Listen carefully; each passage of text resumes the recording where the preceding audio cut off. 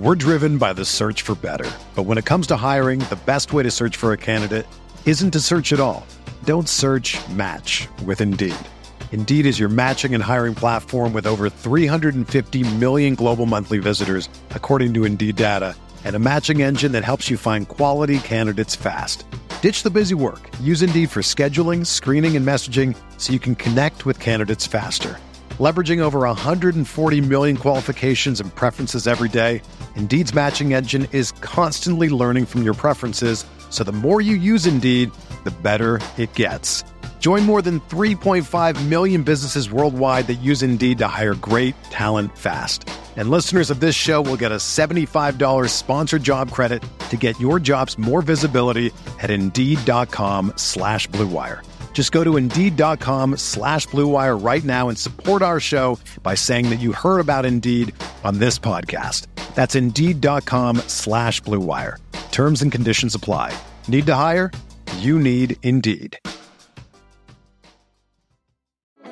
Support for this podcast comes from Frito-Lay and the 2023 Snack Bracket Championship. The Frito-Lay Snack-It Challenge is underway, and fans are voting on their favorite snacks to crown champion. We're talking about prime-time matchups between the best 64 snacks in the land. Will Ruffles Ridges reign supreme? Can Doritos defend their dynasty? Or will Smart Food use their smarts for a surprise upset? Only you can decide. Get in on all the action for a chance to win up to $1,000 or a year's worth of snacks. Let your snacks be heard. Just go to fritolaysnacket.sbnation.com to vote and enter for a chance to win. No purchase necessary. Sweepstakes ends April 3rd, 2023. Void where prohibited. Year's worth of snacks awarded in the form of 52 coupons, each good for one bag of chips. See official rules at fritolaysnacket.sbnation.com.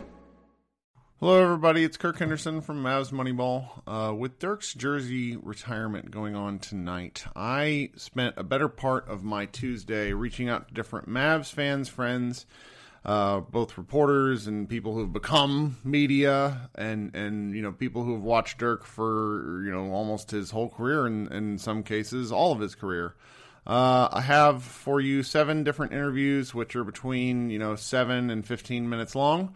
I hope you enjoy, and please rate and review and subscribe to this podcast. I'm joined by my friend Jason Gallagher of all sorts of places. You've known him from his current work at Old Man and the Three and a number of other podcasts. What's the name of your network, Jason? I probably should have asked you that before the show. It's called the 342 Productions. It's a production company. I don't know if I'd call it a network. It's a network. It's it has potential. Yeah. You're doing a ton of work. Yeah.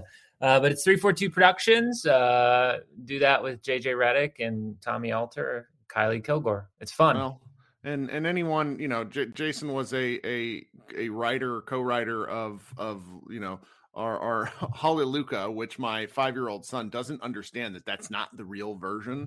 Jason's just contributed so many things to our sports lives, and including a lot of Dirk content over the years, which is why we're talking today, because we're talking on January 4th, and tomorrow night, Dirk's jersey is getting retired by the Mavericks after the game, which, let me tell you, that's a choice. But they couldn't do it before because of the way nobody in Dallas traffic would get there on time. They'd retire his jersey to 35 people. So I just wanted to bring you on here and pick your brain a few minutes and hear what are some of your favorite Dirk memories? What are the things you like talking about and sharing with people in relation both to your time as a fan and as your time doing, media work? Sure. What's funny is Dirk is a huge reason why I got into this industry. And I came to this revelation when I was thinking about his career and everything like that. And he had the kind of career, he was the kind of player that you cheer for, that in the end, you sit back and you say, I don't know if I'm ever going to experience a sports thing like that ever again. And I would say short of, your team being like a dynasty, I'm not sure any sports fan could ever really have a sports moment like the way that he provided in 2011. And so that to me is what I remember about Dirk, is that he gave us, I honestly am I don't watch sports the same way, because the investment that went into Dirk and the trials and tribulations and everything like that. That to me is what really sticks out, is that in terms of sports movie moments, they're literally, I mean, his journey is like a top 5 all time, in my opinion. And I consider myself very lucky to be cheering for him during that time. You couldn't have written it any better. You literally couldn't write that script any better. And again, that's why I got into this entire thing, because it was such a story. It was a movie, and I think that the best screenwriters in the world could not write that one. It's funny, for men of a certain age and women of a certain age, like Dirk's not that much older than us. But he feels like he's just like omnipresent in my life, where I mark things that were happening to me based on what the Mavericks were doing for almost 20 years. And it's so odd to think about it like that. And I think what's been, what hopefully won't get lost is just how he's just such a normal dude. So many of the players today, I think they because of social media and all this stuff, they kind of have to be polished in a way that wouldn't, Dirk was not, he was just a dude. Like the photos I shared with someone yesterday, the photos of him in like 2003, him and Nash like trashed out about town. Like that doesn't happen anymore. Like it might, but everybody takes phones and cameras away. It doesn't. So it's just, I really, and his kind of impact on the community. I think that Luka kind of gets a bad rap in this because he's not going to be Dirk. And Dirk adopted Dallas as much as Dallas adopted Dirk. And that's probably one of the things that as we get further away from it will stand out more. Yeah, totally. And it brings up, the thing that I love about him is that it brings up a type of basketball dialogue. Like he represents a type of player. Like we have the debate all the time, KG or Dirk, or, Tim Duncan or Dirk or whatever. And I happen to have this like incredibly hot take that he was a better NBA star than just about anybody during his time, mainly because of what you're talking about. Because 1, he has this incredible story. 2, he's as personable about it as any NBA player. And then 3, the way he changed the game. Those for me are why I think he meant so much to the NBA. I'm not saying the others didn't. I mean, Tim Duncan's obviously a lot, you would say he had a better career, but I think as something that JJ Redick even says, the NBA is an entertainment industry, and that guy, Dirk Nowitzki, was as entertaining as hell. And for that, I think that he will be remembered as much as anybody, just simply because of how good of an NBA like star he was. I really like that framing, because him getting picked as one of the ambassadors for the NBA's all 75th team, I think really speaks to how much of a forward-facing and relatable guy he is. Because there was that video, Kareem Abdul-Jabbar had lots of really awkwardly nasty things to say about Dirk. Like it kind of talked about him like a professor. Like he didn't mean to be shitty, but Kareem's just kind of shitty sometimes. And then like Dirk and he had like this video that they filmed together where they're like talking and getting along. And like Dirk just kind of has this effect on his peers where, it always made me sad that nobody really wanted to ever team up with Dirk. But as his peers of the time, and even like guys like Michael Jordan saying that Dirk could play in his era, as we get further away, I think a lot of us are going to have to kind of fight for Dirk's legacy, because he was simply one of the toughest, most respected, and most liked guys in the league. Yeah, I mean, fighting for his legacy is something that you and I do on a weekly. Because, what's funny about him is that, at the Ringer, I used to joke that we should do like this debate show, like tag team debate, where we have like 4, because it was always split in the office, Dirk's place compared to his contemporaries. And I, he was such a, what am I trying to say here? Okay. So he basically the value of what he did offensively sort of transcends a lot of like I would say like typical basketball dialogue. And so when we're fighting out him on the streets, I'll say that like I remember meeting with the GM during Dirk's quote unquote prime, and him saying that you would take Dirk's offense over just about any other skill any other day because you can build around that. And it's actually harder to achieve, when you drop a half court play and everything breaks down, your like breakdown, like last minute option is to dump it to one of the best offensive players who can self-create a shot. You know what I mean? And that to me is like something that you can't, and yes, other players were better at defense, and yes, other players were this and that and the other. But I think that particular skill was, at least at the time, so desperately needed in the NBA. And he was one of a tiny handful of players that could actually do it. Another really funny thing is that what is his prime? I mean, that's a funny question to me because his basketball reference page is a wall of numbers that, with the exception of like 2 outlier years, his first and his last year look the same. Yeah. And like anytime you get into this argument with people, they go, well, 2011 was amazing. And it's like, you have no idea. You have no idea. 2011, in my mind, is not his peak. I mean, it's his peak in terms of just story and whatever, but he was unbelievable from like 2004 to like 2009, like unbelievable. Like, and it's hard to talk with people about that because he was also, I would say half the people on NBA Twitter probably weren't watching basketball in 2004, which is another part of the argument, which is super funny. But that dude, the fact that 2011 is considered his peak is almost hilarious. He was 32. He was 32 years old, and he obviously adjusted his game in a way that was probably, he was definitely at his mental peak. That's like, there's no denying that.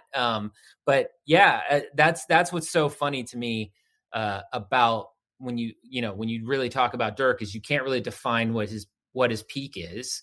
And I think the peak of what he does best is a rare thing in the NBA, and it's really, really hard to find. And I think that's why that particular GM, which I will not name, said what he said. He was just like, our game plan defensively against him is just shut him down. Like, you have to shut him down. And there's only a handful of players that you can really do that with, I think. Well, we're gonna do this again because Dirk will go into the Hall of Fame relatively soon. But there's a tweet that happened back in July that said dudes can literally just sit around and name old sports players and just have the best time. That's what this is. We're just going to talk about Dirk, and I appreciate you giving me part of your Tuesday afternoon. And I'll have you on again shortly because we need to talk Mavs in general. But for now, I appreciate you taking time out of your day. I could do this all day. I'm just letting you know. Thank you, Jason Gallagher. All right, we'll talk soon. Bye. Welcome, Matt Moore of the Action Network, joining us today. Matt, how are you? Doing well, man. How are you?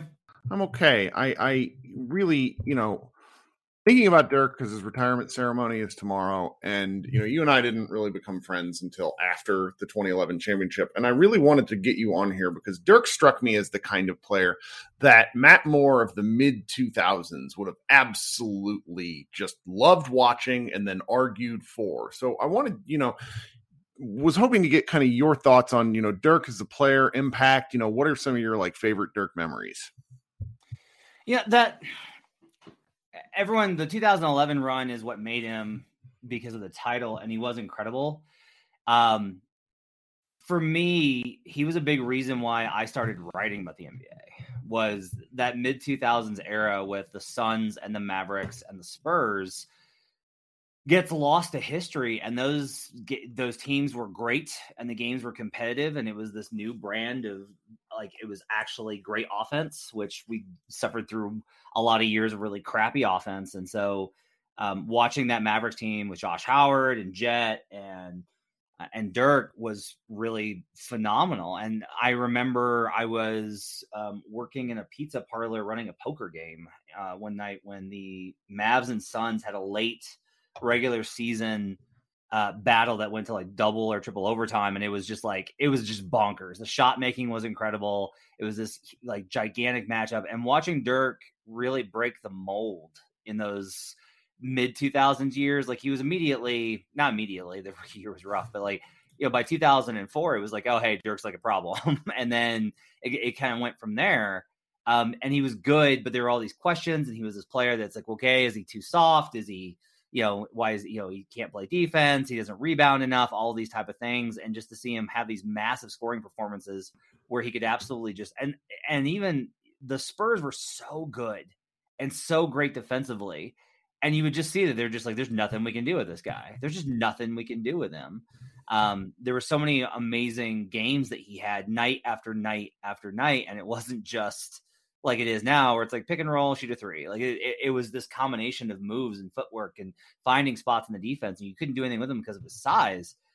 He was such a dominant player in a way that we weren't used to seeing domination without the kind of physicality that centers had brought. Like Jordan dominated, but it was a lot different. And Dirk dominated you just by like, there's nothing you can do against this guy.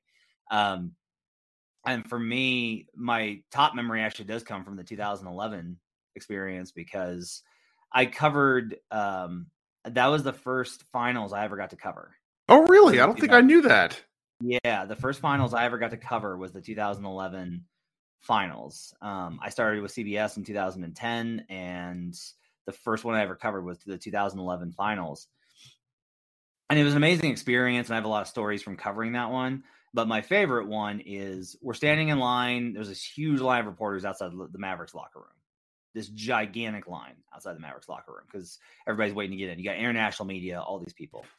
And Dirk walks briskly by going to his interview and like his one-on-one ESPN interview and photo shoot with the finals MVP trophy. And he's holding it as he walks by. And I've said this, I still to this day, I have never seen an NBA player look so happy. Nobody, not LeBron after he won the first title, not Steph and the Warriors, nobody has ever, in my experience, looked as happy in an NBA setting as Dirk looked at that moment. He was you knew how much it meant to him. He wasn't building a brand. He wasn't cultivating a lifestyle brand. Like he was a player that had given so much to the game and come so close and been broken so many times. And to see him in that moment was really gratifying. It's something with him because I just talked with Jason Gallagher a little bit ago, and we talked about how Dirk is a lot more respected by his peers than like the NBA fans of today would understand. The basketball's changed a lot in the 10 years since the title with the way social media presents the game. And I don't think fans probably under the age of, 25 to 28 would really grasp how difficult Dirk's journey was. And it's something to watch. And I'm his peers seem to really, really like him, and him being selected to that, the ambassadors group of the all NBA all 75 team is really interesting. And it's just, I've been thinking about how his kind of legacy is going to age, and it's just going to be so different from so many of his contemporaries. Cause he just played such a different game. Like you mentioned. You mentioned that the other players liked him. I think it's funny in that, LeBron has alluded to this without ever saying it. There's like a club, right, of the superstars and the guys that hang out with the other superstars. And Dirk obviously like hung out a lot. We have a lot of photos of his time with Nash as proof of that. But he was always a player that did seem a little bit on the outside because he wasn't a member of that superstar club. He didn't come up through AAU. He didn't come up through that whole system. And so he was appreciated. And I will say, like, his personality did shine through. Like, he seemed like a genuinely warm, good guy. What's funny is in that 2000s, that mid 2000s range, there were all these players And it's funny seeing these same cycles repeat over and over again of guys who fans just genuinely hated and like just hated them because of their personas on the court and how good they were. And we've seen this over and over again with like Chris Paul and honestly like LeBron and Dwayne Wade. And we're seeing it with Russell Westbrook and Curry, I think to a lesser degree. He is pretty beloved. I think the people that hate him are very vocal, but in general, I think Steph has a high Q rating. But like Draymond or like kids love Steph Curry. Like that's yeah. And we're seeing it like with like Trae Young now. Like there's just like all these people that fans come to really hate, and I think Luka will probably have his moment in that spot too once he has a team that's good enough to beat somebody in the playoffs. And so you have to have that though, and that was the thing is like there were people that I remember being like, I fucking hate Dirk Nowitzki. I hate Dirk Nowitzki. Just like, and you'd ask like why? He's nice and he's had such a great game, and they would just be like, oh, just he thinks he's so good, he's so pompous, and like anyone that has any sort of close attention to Dirk was just like this humble dork who liked to play basketball. Yeah. But like, that's the whole thing is in your prime, you do have this different aura of villainous, invincibility. Well, he was a killer. He was an like there was a 2-year stretch that coincided with some of Kobe's really great years where Dirk was absolutely murderous on the court. And I think a lot of people feel that 2006 MVP shouldn't have gone to Dirk. I understand why. Not really here to debate that. But that just some of that sort of comes with it because his teams, when he was at probably his basketball peak, his teams failed. And then, he had that sort of sojourn into the wilderness from 2008 to 2010 where the Mavericks were really, really good, but it didn't matter. And by that, with the title run, that's why you talked about him being so happy really matters a lot, at least to me, because he had suffered a lot. He'd really taken kind of a basketball hero's journey to get where they got, and to see him finally win it was really impactful. I have continuously caped for that 2007 MVP. I've been like, you got like anyone that thinks that he was not the MVP that year is nuts. Like, they went on a 52-4 stretch. Yeah. And what's crazy, I think I think about that year a lot because of a number of things, including, like that broke Avery, and that was eventually the reason why he was let go. And a lot of you don't come back from that kind of collapse. You lose in the finals, and then you lose in the first round the year after. But like, I remember paying attention to the league at that time as closely as I did, that you don't really understand how much of a perfect storm that Warriors series was. Yep. It was tough. It was an incredible moment. And everyone, I will say, like everyone was outside of Dallas was kind of rooting for the Warriors just because we hadn't seen an 8 upset of 1 in a long time. And so it was like this crazy thing. And the Mavs just did kind of seem and that team was so crazy. It was just batshit crazy with Steven Jackson and Barrett Davis and like all these guys, Biedrins and all the rest. And so it was this really chaotic energy. But I just keep going back, and every time I would think about it later, I'd be like, man, if they face anybody else, that Maverick team wins that title. Like that's what's kind of interesting to think about. Is the 2011 was so cathartic, beating Wade and LeBron, beating the Triad Heat. Dirk being sick, them making fun of him, all that, the whole story of the finals. It's a great story, but I do often think about like, what does it look like if they don't get matched up with the Warriors? Because anybody else, I do believe this, anybody else, and they are winning the title. As much as you could say like, well, that team was flawed. We say that when a team loses, and if they win, it's like, oh, nobody was beating them. And I'm always like, well, no, that team could have lost. And the teams that didn't win definitely could have won if they got in a different matchup. But yeah, that 2007 year, 25-9, 50-42, 90, a 50-40-90 MVP season. He was absolutely ridiculous. And yeah, like after that, they were really lost in the wilderness until the big New Jersey trade. And that was kind of like when they flipped into a new era, and then they got it together in 2011. But I always think it's crazy that everyone's kind of like, well, 2011 was his best season. I'm always like, okay, so you just didn't watch him in the mid 2000s then. You just watched the finals. Right. Because Dirk was great in 2011 because that Mavericks team was great in 2011. And like, you look at the numbers and like Dirk's still in 2011, 23 on 7 on 52, 39, 89. Still phenomenal numbers, real close to his MVP season. But like, I will say that he wasn't as dominant in 2011. The Mavericks were dominant because they hit you in so many different ways. Yep. And a lot of that is they were able to do that because of how Dirk played and because Dirk never got in the way of his team winning. Yep. That's a big deal to me. Is that you never watched it and were like, Dirk was the reason that they didn't win. Like they were flawed because Dirk couldn't change or because of the X, Y, or Z. There's a lot of superstars, especially today, that I could tell you like, no, like when push came to shove, it was their weaknesses, whether on the defensive end or playmaking, that kept them from it. And even though Dirk wasn't this masterful, playmaker passer, he never held the Mavericks back. And that's something that I think gets lost at time is how much all of their failures, you were never able, you could point to like, well, he had a bad quarter, he had a bad game or whatever. The team was never fundamentally vulnerable because of Dirk. Yep. Well, Matt, this has been exactly what I had hoped for. Thank you so much for taking time out of your day to talk to me. No problem, man. Thanks for having me. All right. Talk soon.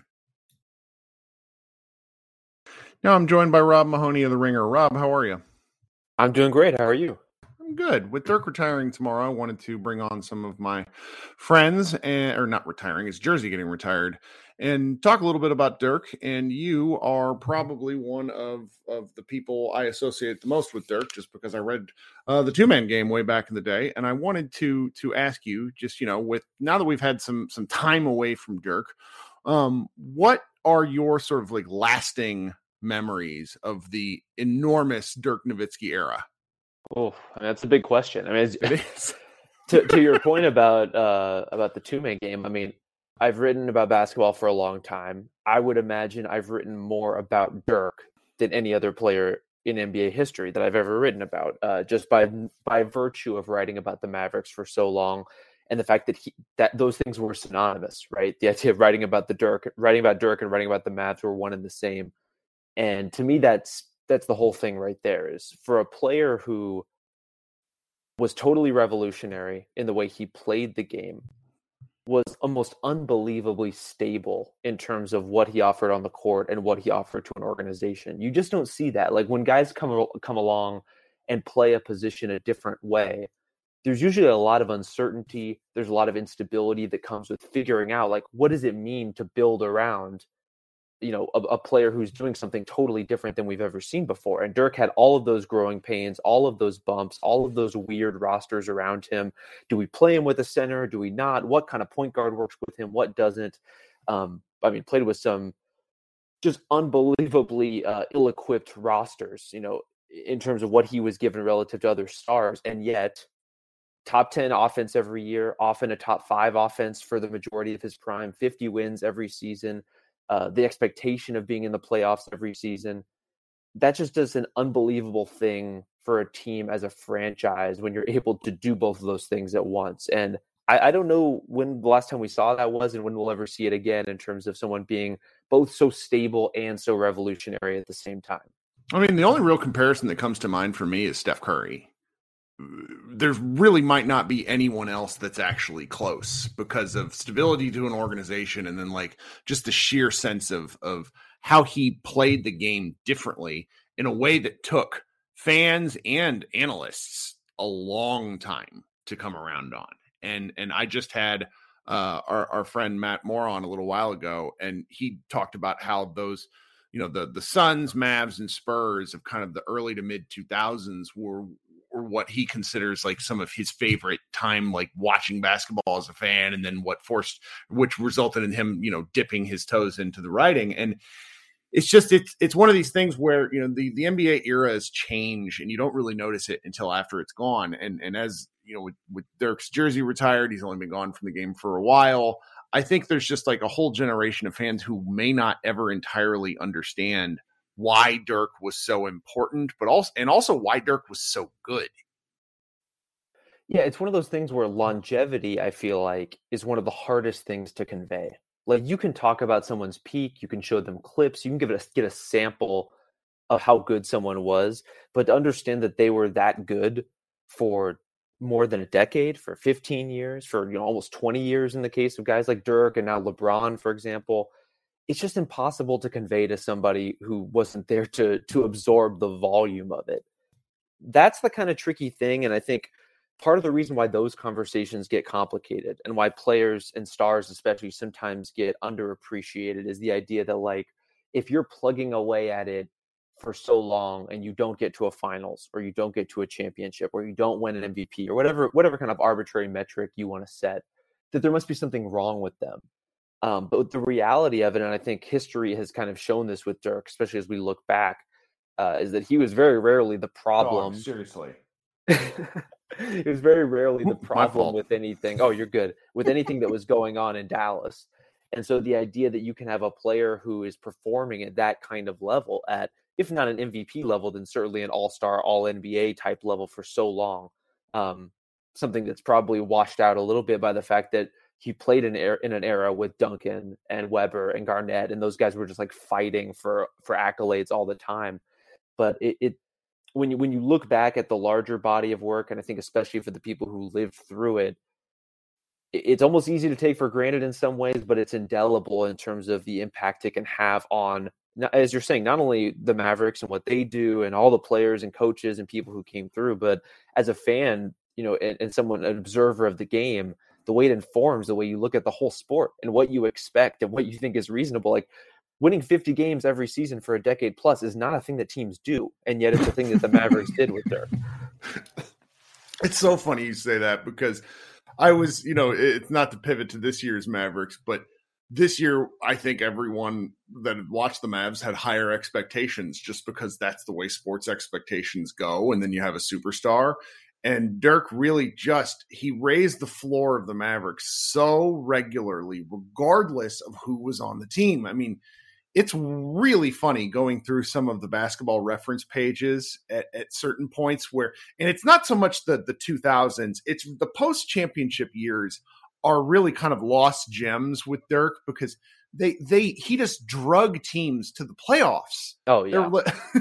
The series the one game they won in Oklahoma, which I want to say was 2012 or 2014. I can't remember which year, but it's like the only playoff game they won for a really long time. And Dirk's just a key part of it. And he's mixed up with so much of my basketball and kind of like my life memory at points where, now that I've had some time away from not being able to watch Dirk, which has been a little sad. It's really just remarkable how much of an impact he had on how I think about basketball. Totally. And I think that signposting your life through sports is such an interesting thing, right? Like I was just watching the Harry Potter reunion special on HBO, and those actors were talking about like, oh, I remember when I got my driver's license because it was during Goblet of Fire or whatever. Mm-hmm. My life very much aligns in that way with growing up in Dallas as someone who lived and died at that point in time in my life with the Mavericks. I graduated high school in 2007. I graduated college when I was covering the team in 2011. So it's like there's these kind of clear markers in terms of where I am relative to where the Mavericks were at that time. That makes it hard, as you're saying, to separate like what your own experiences are from where the team was, whether you're a fan, whether you're a media member, whatever. Like I think it's very natural to kind of anchor it in that way. And the fact that there was one player, and in the Mavs case, often a lot of players who were hanging around for 5-8 years at a time. It was just such a different era in terms of player turnover. But even now, like, there's a reason why guys like Steph are so singular, why guys like Kobe Bryant with the Lakers were so singular. Like there's just a different kind of relationship you can develop by being in one place for such a long time. And I don't mean to over glamorize it. Like that comes with its own issues and its own complications.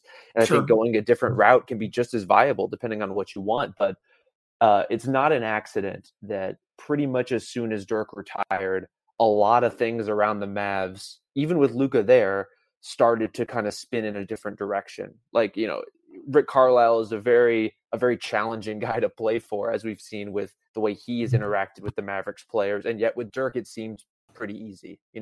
his relationship to Jason Kidd was whatever it was, Carlisle's, I mean, but Dirk, like that, as far as superstars go, just as coachable as they come, as patient as they come. You know, I think the Curry comparison you brought up is super apt, just in terms of as a culture setter and as a guy who can kind of grab the fabric of your organization and hold it together for a long time. I think those guys have a lot in common. Yeah. It's really something, because I know I have a lot of, you know, we're within the same age range, and I know a lot of friends that were huge basketball fans that simply have dropped off in the post-Dirk era, because you're not going to have a relationship like that again. I know you had already transitioned to covering the, you know, basketball professionally, so your relationship changes at that point anyways, just because you're so stuck in basketball. But I know our Andrew Tobolowsky once told me that he's just like, I'm never going to look at basketball the same way again. I can't do it. And that's just the sort of impact and relationship that something like 21 years in a uniform, while also being just so good, can do for a team and a franchise. And you hope that today's fans get some version of that, right? Like, It's going to be a little different. It's going to be shaped, and the texture of it, like it's all going to change. But, you know, there's somebody growing up watching Giannis right now who's having an incredible formative basketball experience. And there've obviously been people watching Steph and having that experience. And there are people with their own version of that with LeBron or with KD. They just kind of transport with those players to different teams, and they see different things. It's a totally different viewpoint. But, you know, you latch on to stars at a certain age in your fandom, and they're always going to change the way you look at what players should and shouldn't do and the way they should and shouldn't act. And if you were lucky enough to be in Dallas or following the Mavs and have that kind of relationship watching Dirk, I think you're in a great place for it. I think it's just an incredible example and testament to what people can do on an individual and talent level, but also the capacity for change and evolution and patience and loyalty. If you're into that sort of thing, like, you can take this in a lot of different directions based on your value system.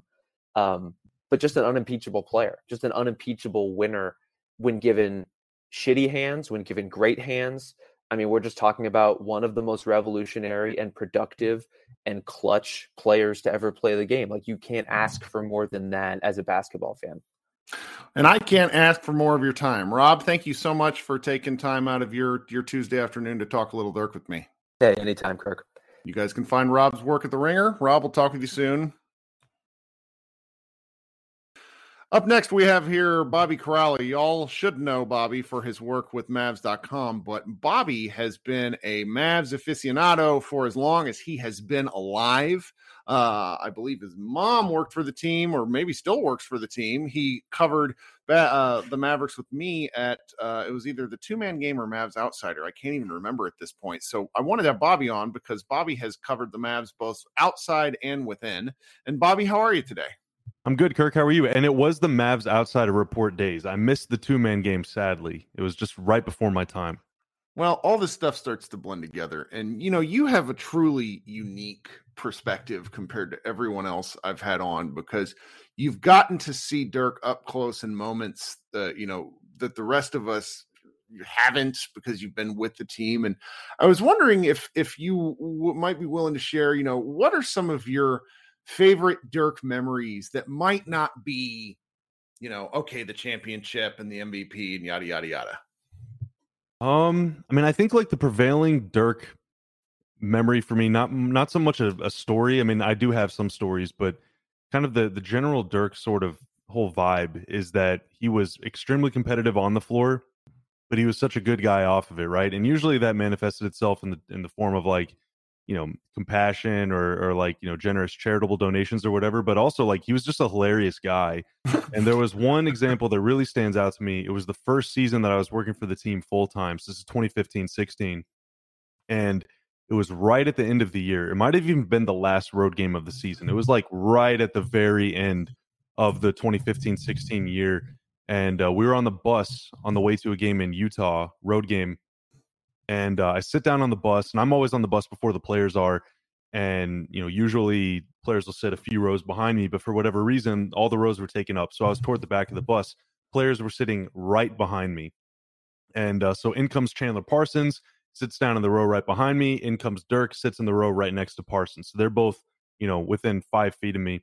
And midway through the bus ride, Parsons just pokes me on the shoulder. And basically for the rest of the 10 or 15 minutes on the bus, him and Dirk are just taking turns, taking shots at my appearance, making fun of my hair, making fun of my polo, making fun of my pants, making fun of my glasses, my beard, literally everything. Just taking turns, one by one. It was a dunk contest to see who could give me the most or the worst. And I was like, you motherfucking, shouldn't you be paying attention to the game?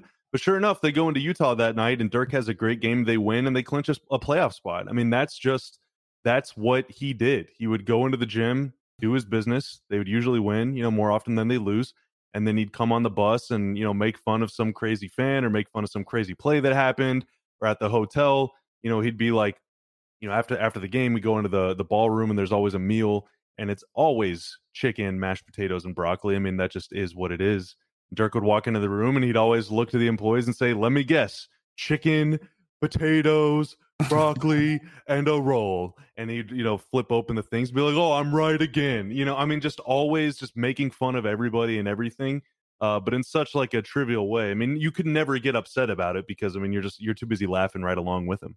Seem like a proponent of dad jokes, Dirk Nowitzki. Absolutely. Absolutely. He's definitely the kind of guy that'll be like, see you next year on December 31st. I may have done something just like that recently.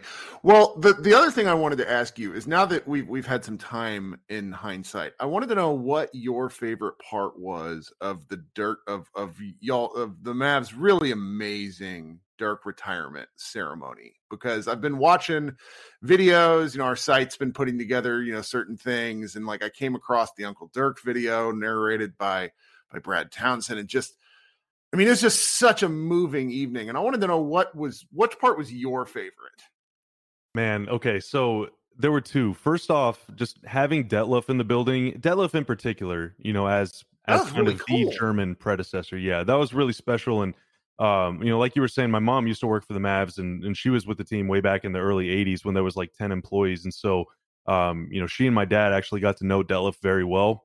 So it's really cool to see there be kind of such a strong connection between Det and Dirk and kind of Germany just in general. But having Bird there and Pippen and Barkley and Sean Kemp, that was freaking awesome. And there was very, very low number of people that knew that was going to happen. It was a surprise to almost everybody. And so whenever I was lucky enough to find out about that, I had to basically sign a blood oath not to divulge that information. So that was a lot of fun to kind of be a part of. But the number one thing was the Uncle Dirk video. I watched it that morning in the office. I got to the office really early that day and flipped it on at my desk. I was just running through everything that we were going to show, and I just started sobbing at my desk at 8 a.m. I'm just crying like a baby. And we get to the arena that night, and it plays at the arena, and of course 20,000 people are sobbing like children. And then Dirk emerges from the huddle, and even he's crying. And that was really, that was just a very moving thing to see him brought to tears. All the other stuff that we were showing that night that was super emotional and really cool, but that was the one thing that really broke him. That was a very powerful moment, and just shows how much he really does care about helping people, and how seriously he takes his role as a leader off the floor and kind of as a role model and hero to people. But also it just drove home the fact so many people feel like they can identify with Dirk because he is such a normal dude. There's nothing that seems super special about him athletically, but also, more importantly, personality wise. And so, whenever you are watching this video of him, playing with sick and ill and children that are experiencing things that none of us have ever had to go through before. And then you look down at the court and he's got 30 points, but he's too busy crying to think about how good of a game he's having. We feel like we can connect with him in a way that we just simply have never been able to with any other superstar caliber player, certainly in Dallas, but arguably around the rest of the league too. It's just such a special connection that we feel to Dirk and that Dirk feels to us, but also we see so much of ourselves in him. And this goes back to, his story kind of being one of failure, right? His whole career was climbing this mountain and never getting any closer. In fact, many times getting further from the peak as his career went on. And then he was finally able to get there. And so many of us feel like things that we've had to overcome in our life are carry themselves out in that same way. So I don't know. That was a very long-winded way of saying the Uncle Dirk video was awesome. No, it's absolutely outstanding. That's why I wanted to bring you on. The servant leadership that Dirk basically lived by for his entire career is something that really stands out to me. And the other thing that I think is really sort of underrated, and as I move further into covering basketball as less a fan and more of a, it's kind of a job now, I guess it matters. Well, you're a check mark now, Kirk. That happened kind of without my deal, but you're one of us, man. Get over it. I earned that, didn't I? I think it's really cool how much Dirk has absolutely adopted Dallas in North Texas. And it's just so uncommon with the way teams and players move around. They have the ability to, they have the freedom. And, he came here and he talked about it today in his press conference. I've only heard a little bit of it, but he talked about how it was just such a new experience. And the way he's made this place his home. As I get older, and particularly now that I'm back in the area for the first time in 20 years, it feels so special that he's done that. And it's something that I really love about him.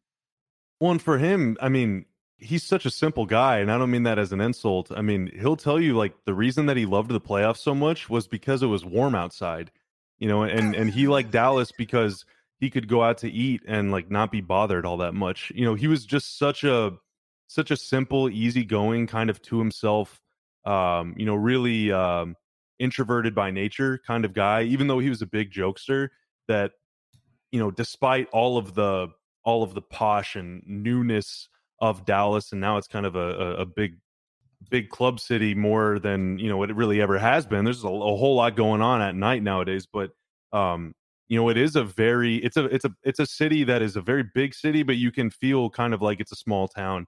And I think that fits with his personality in ways that, were he to have gone to like the Knicks or the Lakers or the Heat or something, like in a more kind of hustling and bustling town, I don't know if it would have blended as well. And I think Jokic is kind of that same way, and Denver fits that perfectly too. And we saw him talk about that was Dirk cool last night after the game. Yeah, that was great. So I think, like, I don't know, in a way, we're obviously very lucky to have gotten to watch Dirk, but I think Dirk was kind of lucky that he ended up here and not, even in a place like Boston where everyone is just crammed together so much more. There's not as much privacy, not as much sort of peace and quiet. And I think that those are things that Dirk really values a lot. Well, Bobby, this has been exactly what I had hoped for. Thank you so much for taking time out of your Tuesday afternoon. Absolutely, man. Thank you for having me. Today's episode is brought to you by Cars.com. With over 2 million vehicles and 50,000 more added every day, Cars.com will match you with the perfect car for you, your budget, your life, your style. And if you're ready to say goodbye to your current car, Cars.com will get you an instant offer to cash it in. Just start by entering your license plate and get matched with a local dealer who will write you the check. So whether you're looking to buy or sell, just go to Cars.com. It's magical. Now we're joined by Jonathan Sharks of The Ringer. Jonathan, how are you today? I'm good. My son's actually playing on me here, and he's giggling going on. That's what's happening. Hey, you know what? That's okay, because what I wanted to talk with you about is something that really I wanted to talk to you about Dirk today. And Dirk, he's been a part of our lives as long as any family member in some circumstances. So what I wanted to ask you just in a few minutes is to if you could kind of walk me through, what you think about when you think about Dirk Nowitzki. Oh my gosh, it's hard to even know where to start. Watched him play for 20 years. Trying to think the best way to. I would say ultimately, I think with Dirk, what I always go back to is this is a guy who saw the game in a different way than anybody else saw it. I guess Dirk and Holger to an extent, right? Mm-hmm. He was right, and literally everyone else was wrong. And you got to respect that, right? Like, I think as a big man, I should play this way. And everyone thought he was insane, and no one thought he could do it. He was doubted the whole time. Kind of like Steph in a way, I guess. He's like, no, actually, I'm right, and the whole world is wrong. And let's be honest, most times in life, when somebody has an attitude, they're a complete crazy person and you shouldn't listen to them at all. But every once in a while, they're actually right and everyone else is wrong. And that was Dirk. So you've been covering basketball for a pretty long time. Do any Dirk games in particular stand out for you that you actually got to cover in person? Well, I really got into journalism after college, which was like 2010, 11. I mean, the Dirk game for me will always be the San Antonio Game 7. Oh, 2006. That's the one. That's the OG Dirk game. That's the game, for me at least as a fan, where I said, okay, I'm riding with Dirk from now on. Because, before that, can he win? Is he tough enough? Blah, blah, blah. Is he clutch? Blah, blah, blah, blah. That was the game, Game 7, on the road, overtime, defending champions, San Antonio Spurs, down 3, 10 seconds left. I mean, it's just unbelievable. That was truly the and one on Ginobili. It's just, that's what sports is all about, man. That was just truly incredible stuff. Well, and that basketball series is kind of widely regarded for particularly people kind of within all our age range. That series was one of the best playoff series in 20 years. I mean, I think, wasn't that the one where every game was at the buzzer, the ball was in the air? I think so. And it was 6 or 7 games. They were all 7 games. Yeah, 7 games on the road. What else did I want to ask you? Because I was just really excited that you were actually able to join me on such short notice. Was there anything about Dirk's game that you particularly latched on to? Because he was kind of a malleable player. It's interesting you talked about how, Holger had him playing outside, but then, Avery eventually got his butt, post adjacent. And it's really interesting, where you could really map out Dirk's career into 3 distinct phases. Yeah. In terms of the way he played, I could never really shoot. So I was never, it never really worked for me in terms of as a player. So I was like, well, this is the whole thing. I don't have this kind of game. I don't know. It's a tough question. What exactly are you asking?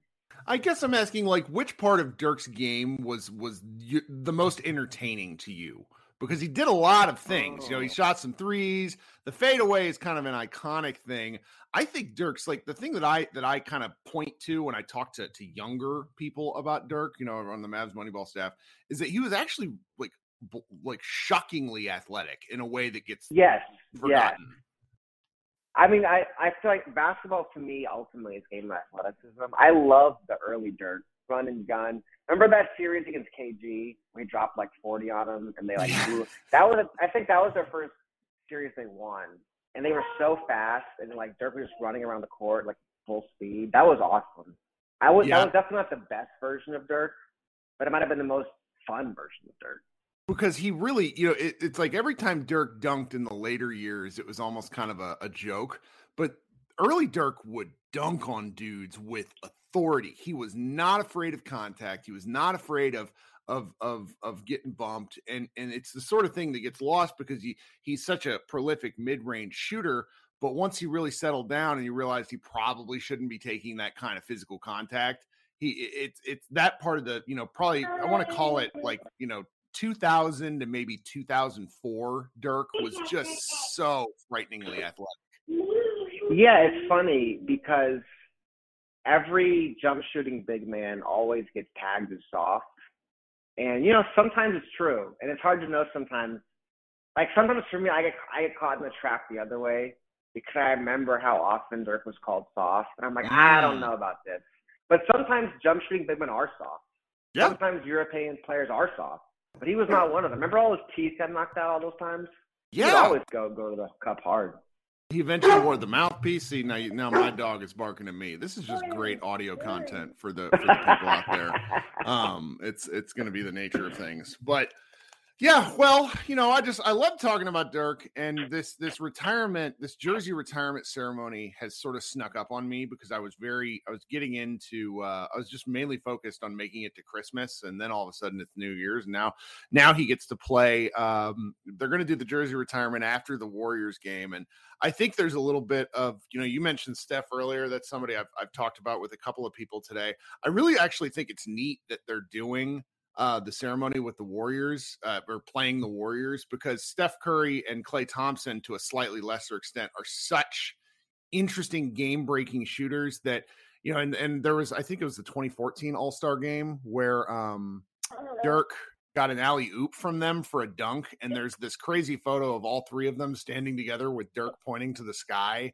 I don't know. I remember this. Yes, I remember that. I know what you're talking about. Someone, and I don't remember who, but made a meme that said Splash Father with Splash Brothers, and it's just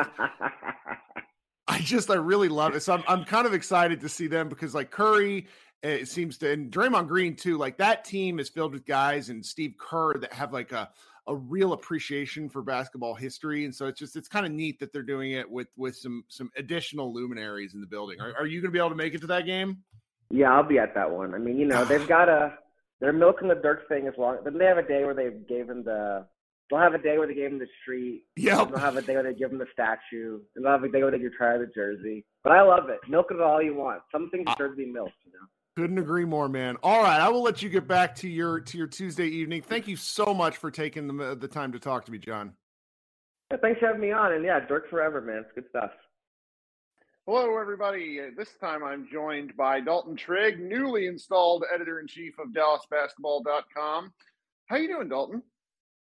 Man, I'm doing pretty good. It's already been a very busy week, but that was a really fun Mavs Nuggets game, and the Mavs have won 3 straight games for the first time since I believe early November. So things are good right now. I'm having a blast. Well, I didn't even prime you for what I wanted to talk to you about. That's how good of a friend you are coming on the show this quickly. Yeah. So I've been talking to people all day long about Dirk, and you were an ideal person to talk to about Dirk.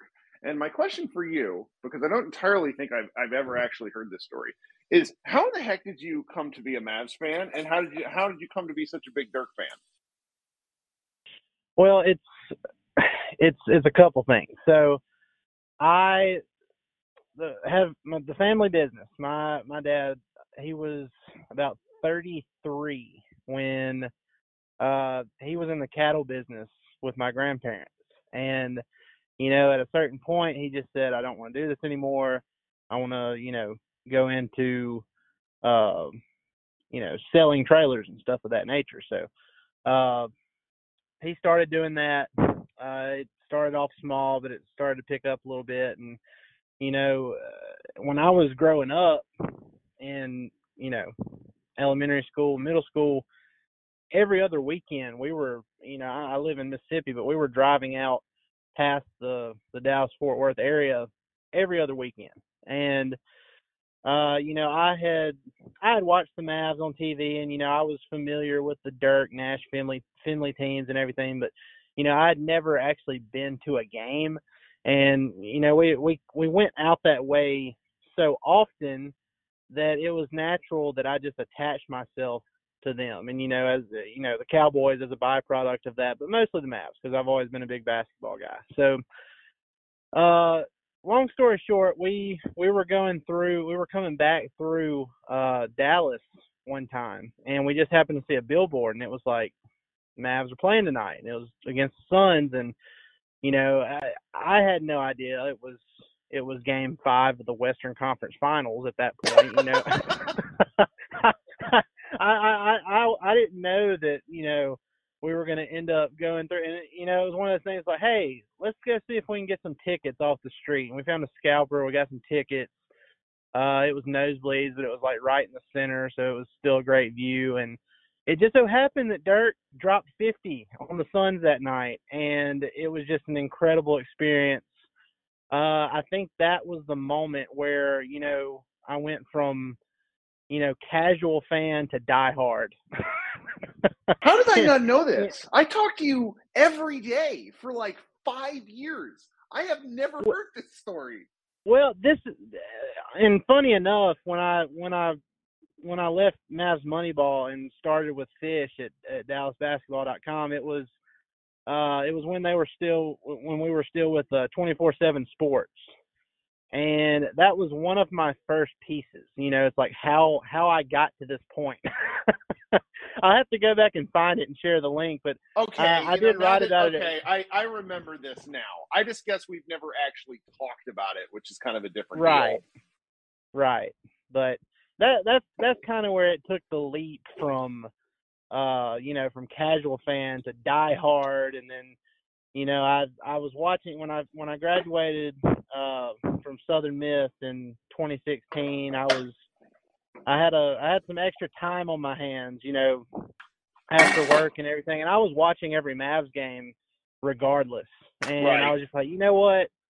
I'm not the greatest writer, but I like to write and I like the Mavs. Let's put this together and see where it goes. And it's been a fun 5 to 6 years.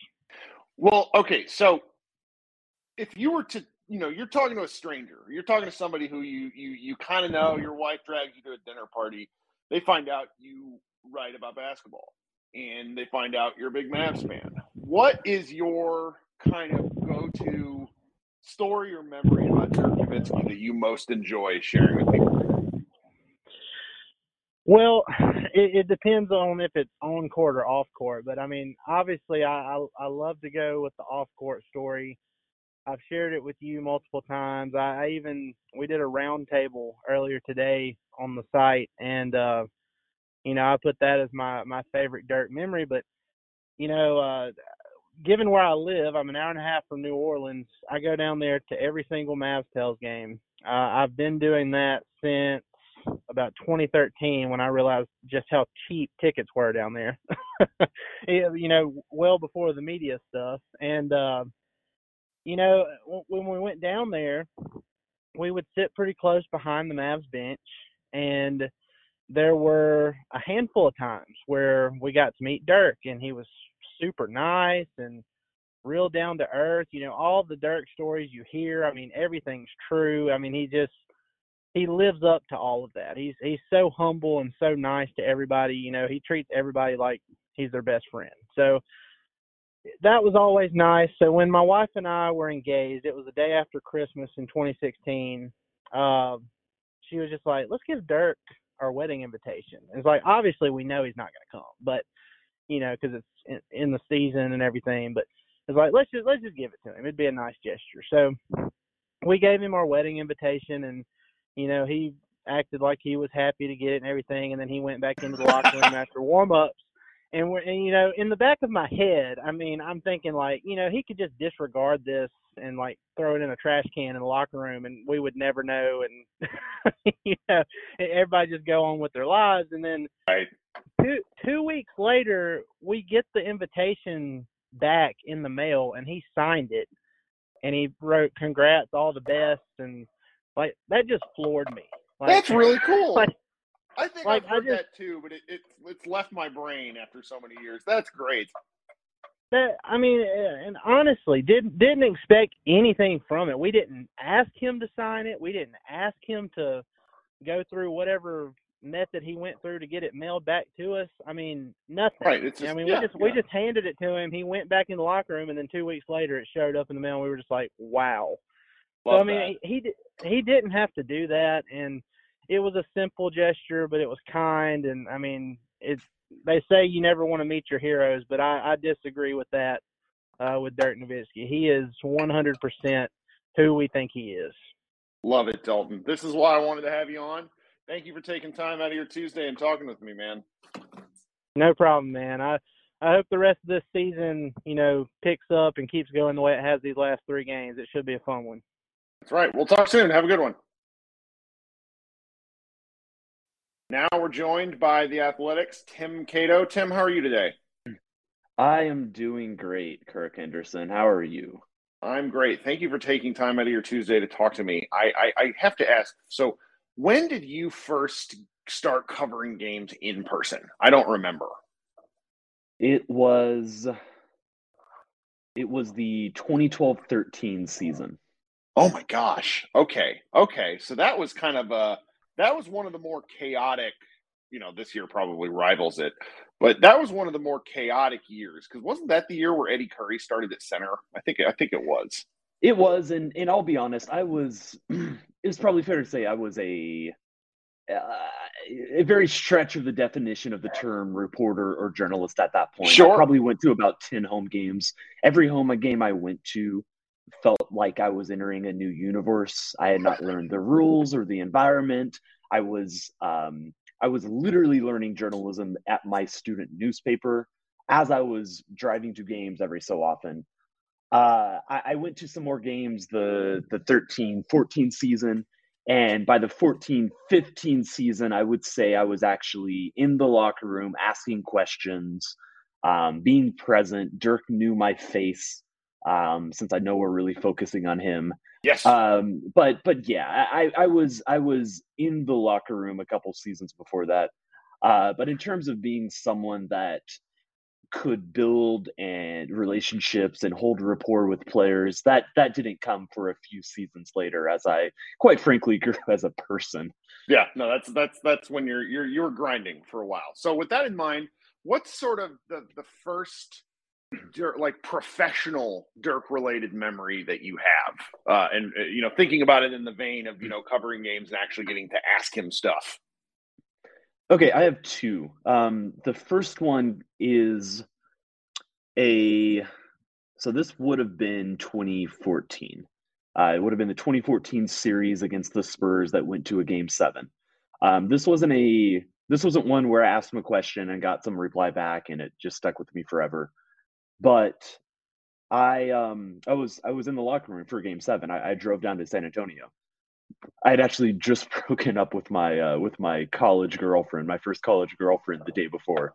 I do remember that for some fun color to add to this. And I'm in the locker room, and we all remember that series.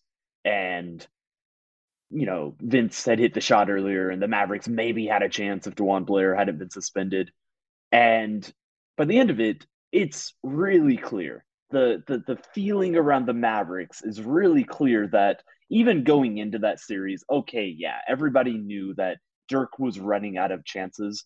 But once the Mavericks went up 2-1 in that series, and I think then came back to 3-3, there was kind of a what if, like, oh, maybe he's going to get at least one more run.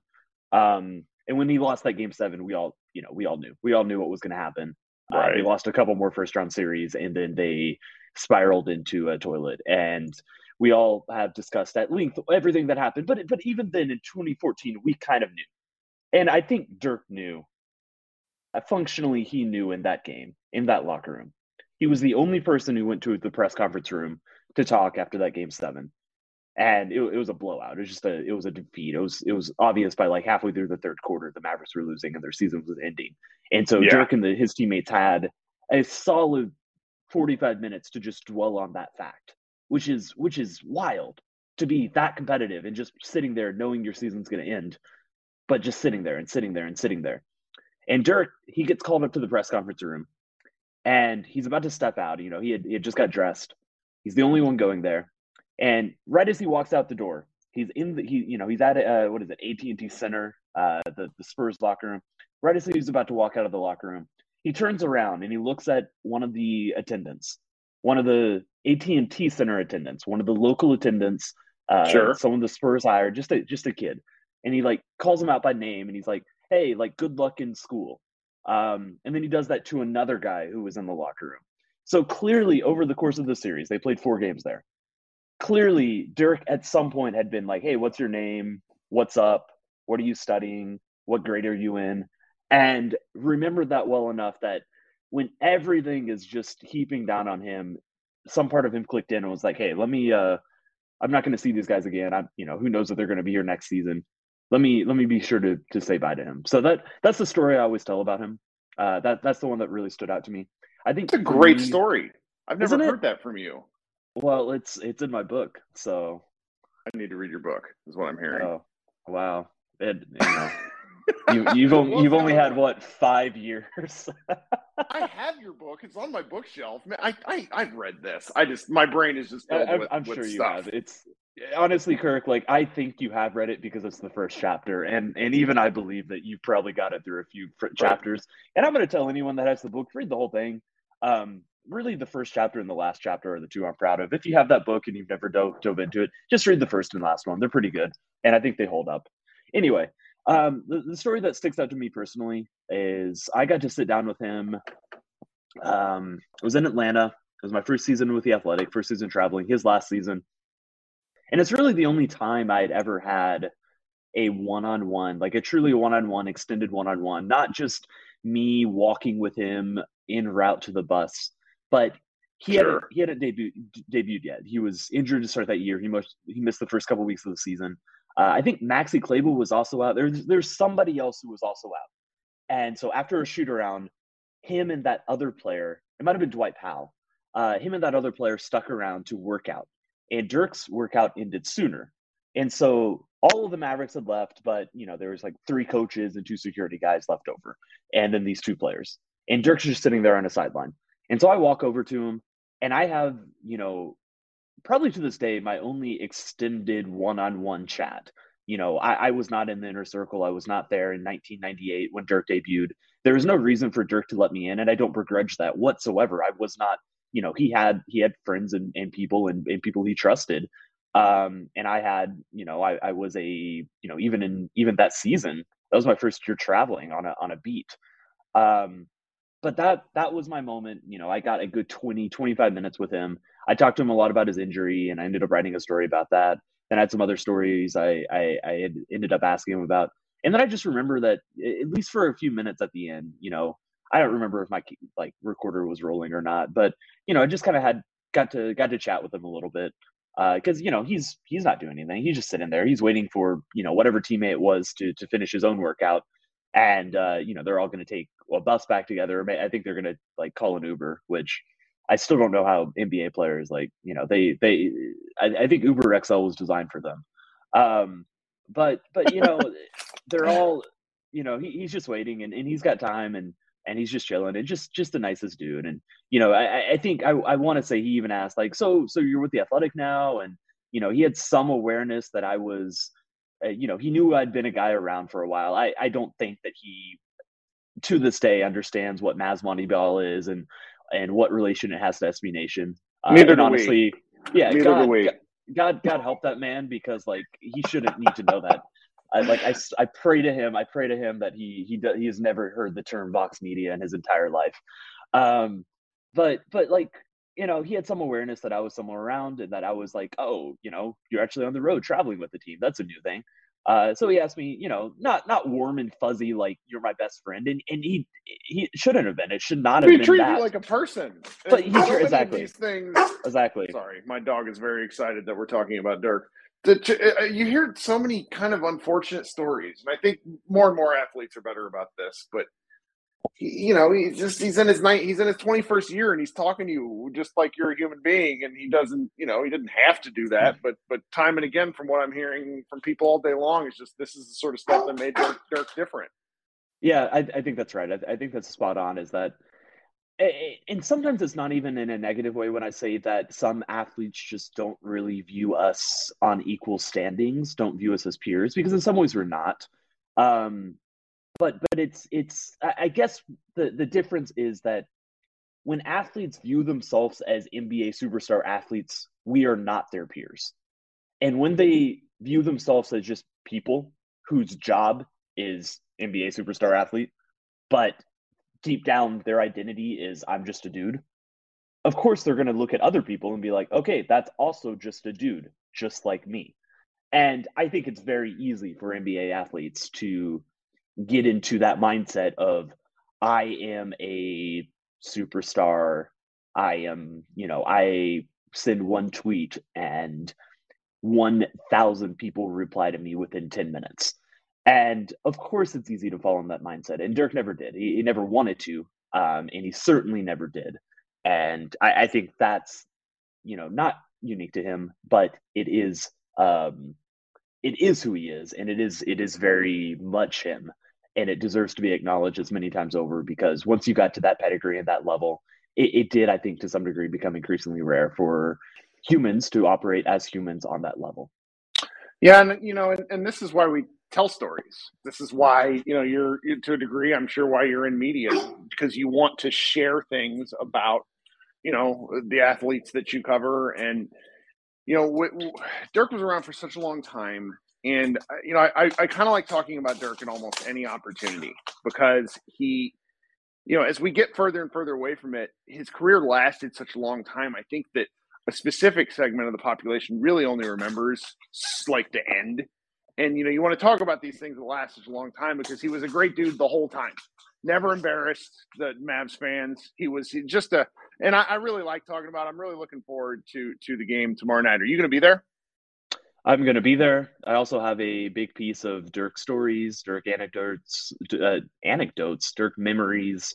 That's publishing Wednesday morning. Outstanding, dude. It's great. I've just been going through final edits. I've been known to promise stories that do not publish when I promise them to publish. This is publishing Wednesday morning. It's basically scheduled, and it's really good. And I think that it's funny that you talk about like storytelling and a lot of what I think I'm best at this job is storytelling. And sometimes you almost feel like a historian where you go to one person. It's almost like a reverse game of telephone, where instead of the object or the subject becoming more and more distorted, as you talk to more and more people, you spark their memory, and then you can take, okay, so one person tells me this story, I bring it to another person in question, they give me a few more details, I bring those details back to the first person, and they're like, oh, right, that did happen like this, and I remember this other aspect of it. And it builds and it builds, and over time you actually have a more complete version of events, and you have more people telling it to you. And that's one of my favorite things about this job. I've really enjoyed those kind of historical or the stories that almost really do make me feel like a historian, like I'm recording history, like I'm setting a record of what happened in the past, and setting a correct record about these people's lives. And sometimes it's Dennis Rodman, but sometimes it's Dirk Nowitzki, who is fully, the Rodman thing, yeah, that was interesting to go back, but the Nowitzki thing, that is like I genuinely like, and this person meant something to me. And so there is something a little extra special about being able to do that and going through the process of reporting out this story. Well, Tim, we'll be looking forward to that tomorrow, and really thank you for taking time out of your day, your busy day, to talk to me about Dirk stuff. You know what? He's going in the Hall of Fame soon, and I'm sure we're going to rehash some of the same stuff. I don't care. I like talking about it every single time. Because I hear something new every single time. I mean, I just had Dalton Trigg on a little while ago, and he told me a story, but before he was a reporter, he gave Dirk his wedding invitation. Just kind of, he and his wife just decided to do it. And then 2 weeks later, he got the wedding invitation signed and sent back. Like, no reason for Dirk to do that. And I've just heard stories all day long of like Dirk just being a cool human. And like, it's really rewarding to hear that stuff. I'll listen to that sort of stuff all day. I remember somebody telling me once what it's like to go to his mailbox, which, if mail is addressed to Dirk Nowitzki, sent to the Mavs offices, they've just got a place they collect it. And obviously Dirk gets, 100 times what any other person in the, I don't know who would be mailing, I don't know, Dwight Howell or Moses Brown stuff. But people absolutely mail stuff to Dirk. I had a guy reach out to me, and I think he finally did this, but he wanted to share a U.S. Army or some his U.S. Air Force military pen. award. His That he got it. Did it. Yeah. Mm-hmm. Yeah, he's on Twitter. Like I'm blanking on his name, but you know who he is. I know who he is. He's a good dude. We talk on Twitter from time to time. That was a super cool thing. And like he reached out to me about asking about how to go about this. But I just remember like one time somebody was telling some story about Dirk. He was like, yeah, he was in the office to sign all his mail and respond to all his mail.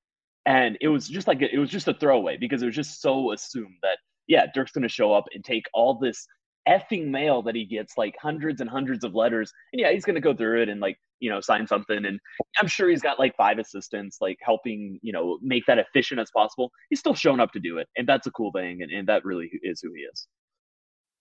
Well, Tim, thanks again. I appreciate you taking the time, and we'll talk soon. This has been Kirk and Tim on Mavs Moneyball. Yes, sir. Read that story tomorrow. It will be up, and I'm excited. All right, man. Have a good day.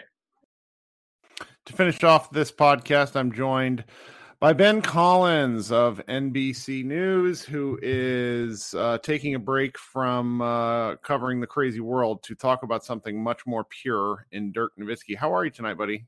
I'm good, man. And you know what? That's what the word is. Like, Dirk is the most pure, decent man I think that we had the ability to watch over the last 20, 30 years. We've just been very lucky people. So I'm very happy to talk about Dirk. A lot of times, we're talking about the state of the Mavs, and you and I have been kind of circling one another, trying to find time to talk about that, but we'll do that another day. Yeah. What I want to know from you is, what was your first interaction with Dirk? Because for those who don't know, Ben has been a reporter for a very long time in one way, shape, or form or another, and he got to do some. What do we classify it as, Ben? Child labor. Okay, so tell us what you did, and then tell us about your first interaction with Dirk. Yeah, I'm joking around. So like when I was a kid, I wrote a blog. When the internet was like 2 or 3 pages deep, about Mark Cuban, and it was like this very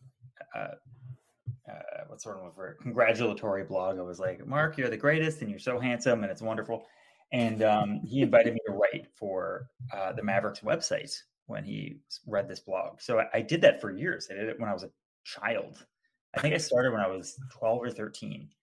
That's amazing. It was really What year was this? This was in 2003, I think, was the start of it. So okay, so we're talking like right as Dirk is just getting going. Yes, like I would say right when he's entering his dominance phase, right? When he turns from like a lanky 3-point shooter exclusively into a multifaceted, really interesting player, like a legendary player, right? That's the year where we had Nick Van Exel and Rafe LaFrance, obviously Steve Nash, and Finley, one of the most fun teams of all time. I just loved that team so much. Me too. And that's part of what that was about, was how much I loved that team. So when the Mavericks would come to Boston, they would give me press passes. And I was 13 years old and just horrified. And they would send me into the locker room to talk to the players. And I, without pretty much any exception, all of these guys were extremely nice, really cordial, and really open to talking. But Dirk was just another level. You know, he was just a really lovely guy. I remember like the 3 guys in my head there I remember being particularly just wonderful were Dirk, Steve Nash, and Raja Bell, of all people. But Dirk was on another level. And the first time I met him, there was a picture of me that I think was taken, weirdly enough, by Al Whitley, the current GM of the Legends, who was then an equipment manager for the Mavericks. Not a joke. And Dirk's feet are in this giant mop bucket, like a mop bucket, but they barely fit in this mop bucket, and the mop bucket is filled to the brim with ice because his ankles are his ankles. You know, sure. Besides progress, and I am wearing, I think, like the baggiest khaki pants of all time. They're like Jinko-sized khaki pants, and Allen Iverson answer ones. I'm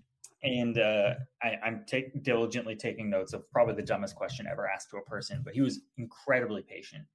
And just like I said, like just a lovely human being. And then to get to watch him, that's like the blessing that we had as Mavericks fans. You know, he was growing up 10 years ahead of me, or whatever that was, 12 years ahead of me. And to get to watch him turn into literally a legend, like a true GOAT, while I was just like graduating from high school and college, was just a really formative thing in my life. He gave me so much motivation to just, to try to be great at stuff. I gotta say, watching him progress from guy who was constantly written off and derided, and labeled as a stiff or a soft or something, and overcoming that by himself and winning a championship, it really is one of the best things I've ever experienced as a fan of any sport or of anything at all. And I hope that you have the same experiences. And I know, Kirk, you just sent me probably a archive of me as a No, it's somebody taking one of your posts and posting it on the Dallas-Mavs.com forum and calling you a stupid kid. So the internet has been calling you names for 20 years. Yeah, I have the Malcolm Gladwell 10,000 hours in being called a stupid child. Oh God, I love absolutely. And right, by the way, I am an idiot. I am talking about how Keon Clark is better than Yao Ming in this. So I think it's probably just reading through this. No, it's it was Pravda style propaganda pushed by a child. Yep. Well, and the Mavericks, for everybody that I've had on today, has kind of came into basketball during the early, really the early 2000s. If you're a Mavs fan, like Doyle Rader has been a Mavs fan his entire life. He suffered through the 90s. I can't claim that. I moved to Dallas, and I really started to love the Mavericks when Dirk came on board. And it's been really wonderful hearing that he is as good, if not better, a dude than he is a basketball player. And that's something that I wasn't really prepared for when I kind of started this today. Like we've read everything, we've seen the videos. It's like, it, but in your head, you just associate Dirk with basketball first. That should be that. And I'm sure he'd be okay with that. But just understanding that he was also like just a really like kind person while being wildly competitive. There's just like something, there's something really comforting about that, because it's some of these guys in the world, a lot of people just turn out not to be exactly who you think they are. And it's nice to hear that. So that's the first time. So if you were to say, past that first time, what like lasting Dirk memory do you have that is your favorite, whether it be something, like the championship or something like really specific that happened over the 21 years we got to watch him? Yeah, I mean, the obvious answer is Game 2 of the 2011 NBA Finals, right? Game 2, okay, this. I will watch this on YouTube constantly. It's the 15-point comeback, and they somebody has clipped it up, so it's the last like 5.5 minutes. So they're down by 15, and you can see he's already probably a little bit sick, because he just doesn't look right. He's like a little. Mm-hmm. He famously had the flu later on in the series, but he just still doesn't completely look okay. And you watch them start to figure out that they can win the game over these like 4 or 5 minutes when the arena is over it. They're like, they don't think that this is a winnable game. And it's a remarkable video. And then there, in my mind, indelibly, I'm sure everyone thinks of the step back, right? When you think of Dirk, but I think of that, spin move layup that he has on Chris Bosh at the end of that game with his left hand, because that was the progression this guy took, right? This was a guy who came into the league, shot threes. Everyone was insistent that he play the small forward because he couldn't put weight on and all this stuff. Mm-hmm. This was a guy getting by a borderline Hall of Fame defensive five in Chris Bosh. In the hardest possible moment to do that. It is one of the, frankly, it is that whole series to me is the most impressive individual performance I've seen other than Michael Jordan in basketball. Just is, I will go to my grave thinking that, and I'm sure we'll see some others like that in the future.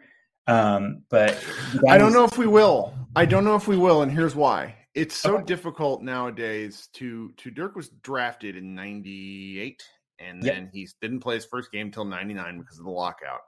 He had 12 full seasons with the Mavericks until he won the title. Or it was 11, whatever. It was double-digit years with one team. To failing again, failing harder than before, and then almost fading into oblivion despite the fact that the Mavericks were a 50-win team. Guys just don't do that anymore. Nobody does. It's very, I don't know if we'll see that again in our lifetimes, like that sort of sports hero's journey. And it's something that I treasure the further we get away with it. And the only thing I'm really kind of disappointed about is that I was not really part of any Mavericks community whatsoever. Like I lived in DC by myself and made my wife watch all the games. Like nobody else I knew was a Mavs fan. So it's like, I didn't really get to experience that with anyone, but as I've gotten older, there's just so many people out there who, like, you don't want to say suffered as a Dirk fan, but it's like we're out there fighting our own windmills, and to watch that sort of moment happen and then it just sort of dominate the conversation for the rest of the time. Like it's a little disappointing that the second half of Dirk's career wasn't quite as illustrious. We can talk about that another day, but it was very fun to get to root for him and like to see, all the stuff. I don't know if you've gotten a chance. I recommend digging into various people's coverage of the press conference today. Like he's just so grateful and pleased to be a part of stuff still. And that's really neat to me. Yeah. And I do think, Kirk, an important thing to bring up is how he was viewed before that championship, where he was for a long time viewed as a good but not great player, in the late 2000s, especially after that 2007 series and the 2006 series too, by the way. Like, they people believe that he didn't bring them across the finish line. There are a lot of reasons that season that series went that way, and the referees were a part of it, and that was a big part of it. And then next year he really lost. He lost it emotionally, and he went to like the Australian desert or something. Remember this whole thing? Yes. Yeah, it's a walkabout. I posted it. If you go to Mavs Moneyball, we did a round table. It ended up being like 2,500 words of people sharing their favorite Dirk memories. Yeah. Our guy Matthew wrote about the time he was unpunked, which was hilarious. But then I talked like my favorite Dirk moment. I couldn't really think of a moment, but I remember that article, and it was in the Dallas Observer, I think. Like, you actually have to go on the Wayback Machine, like you have whatever the web archive site is. It's not up anymore. And it's one of the more incredible pieces of sports writing I can really remember, because it doesn't have a lot of Dirk quotes. It's almost told like Call Me Ishmael type writing where and it's just, I mean, he was in pain, and he couldn't. And what was so crazy is like he had a lot coming still. Like 2007 was not the worst of it for him. Nope. I don't think by a long stretch. I mean, I think finding out that his girlfriend later at the time was a con artist, like he was just, I mean, it's, as much as a pro athlete can suffer, Dirk suffered. I feel, and I'm really glad that he won the championship, because it validates, it shouldn't have to validate, but it's pretty much the arc of Mad Men, his career. It's bananas. His life. Like, he completely loses his mind. He just he flees off to this other place. He's around all these like trickstery weirdos. And then it just comes to him when it shouldn't. And I think that's what's lost to people, is that, especially as I was a Mavs fan in 2011, people largely bet against them in round one against Portland. Mm-hmm. And they should have. That team was really good, and they kind of had our number, and they played a kind of basketball that was translating really well towards the end of the season. And like, our team was all right. If you look at it on paper, it's just like, it's kind of like, all right, well, we'll see what Jason Kidd can do here. And, nobody really thinks Jason Terry can be like, the second scorer on this team. Right. I fervently did not believe that we could win until the middle of the Lakers series. And that's the thing with Dirk, is that his narrative is a movie, even more so than like Michael Jordan's. Michael Jordan's was a straight line. That guy's narrative was, that guy is a motherfucker and he is going to win this game. Mm-hmm. With Dirk, it was really bumpy, and people gave up on him. The Charles Barkley types, the punditry, they gave up on the guy, and then they were forced to concede. This guy. That's really what's crazy. The concession, and then like Barkley, who had known about Dirk forever and was so, tried to get him to go to Auburn when he found but for Dirk, like Barkley was horrible to Dirk, and he was on a professional level. But then he was at Dirk's retirement, and Dirk and it's like Dirk's kind of capacity for more is what I like. One of the things that separates him, because you talk shit about me the way Barkley did on national television, we're done. Yeah, I feel like most NBA players are like that, right? Most NBA players they light a fuse. Human beings, most human beings. It's like and he's special. And to be able to channel that in that way was, the narrative about 2011 is that, there was this evil super team against this, one layman or whatever. Mm-hmm. But it was so much more than that. Dirk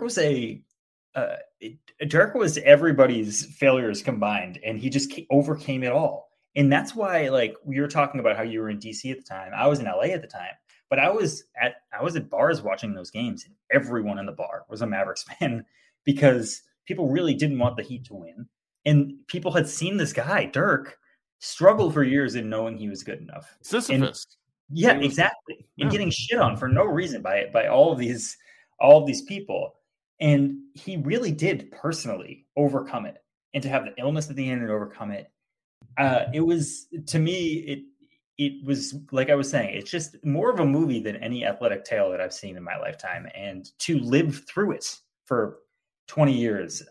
We just owe a lot to the guy. I really, it's hard to explain this to the myriad of girlfriends that I've tried to explain it to over my lifetime, but it is remarkably motivational to see what this guy went through. And I love Luka to death. He is my beautiful son. But that guy was born with it in a way that Dirk wasn't. Yep. And Dirk absolutely fought for this. And it's just, I am very excited to see his number retire tomorrow. Really looking forward to it too. Ben, I've taken more of your time than I said I would. Thank you so much for joining us tonight. We'll have to have you back. I don't know, probably around All-Star break maybe, to see if we can figure out what the heck's going on with this team. But thank you very much. All right. Yeah, maybe we'll have some idea by then, but currently I have no idea. So we'll see. I hope so. All right, guys, this has been Kirk Henderson and 8 other guests. MavsMoneyball.com. Please go and subscribe to the Mavs Moneyball podcast if you're just finding this. Rate and review as well. I'm very grateful for all the support, and I hope you guys enjoy this game. It's going to be something we should all remember.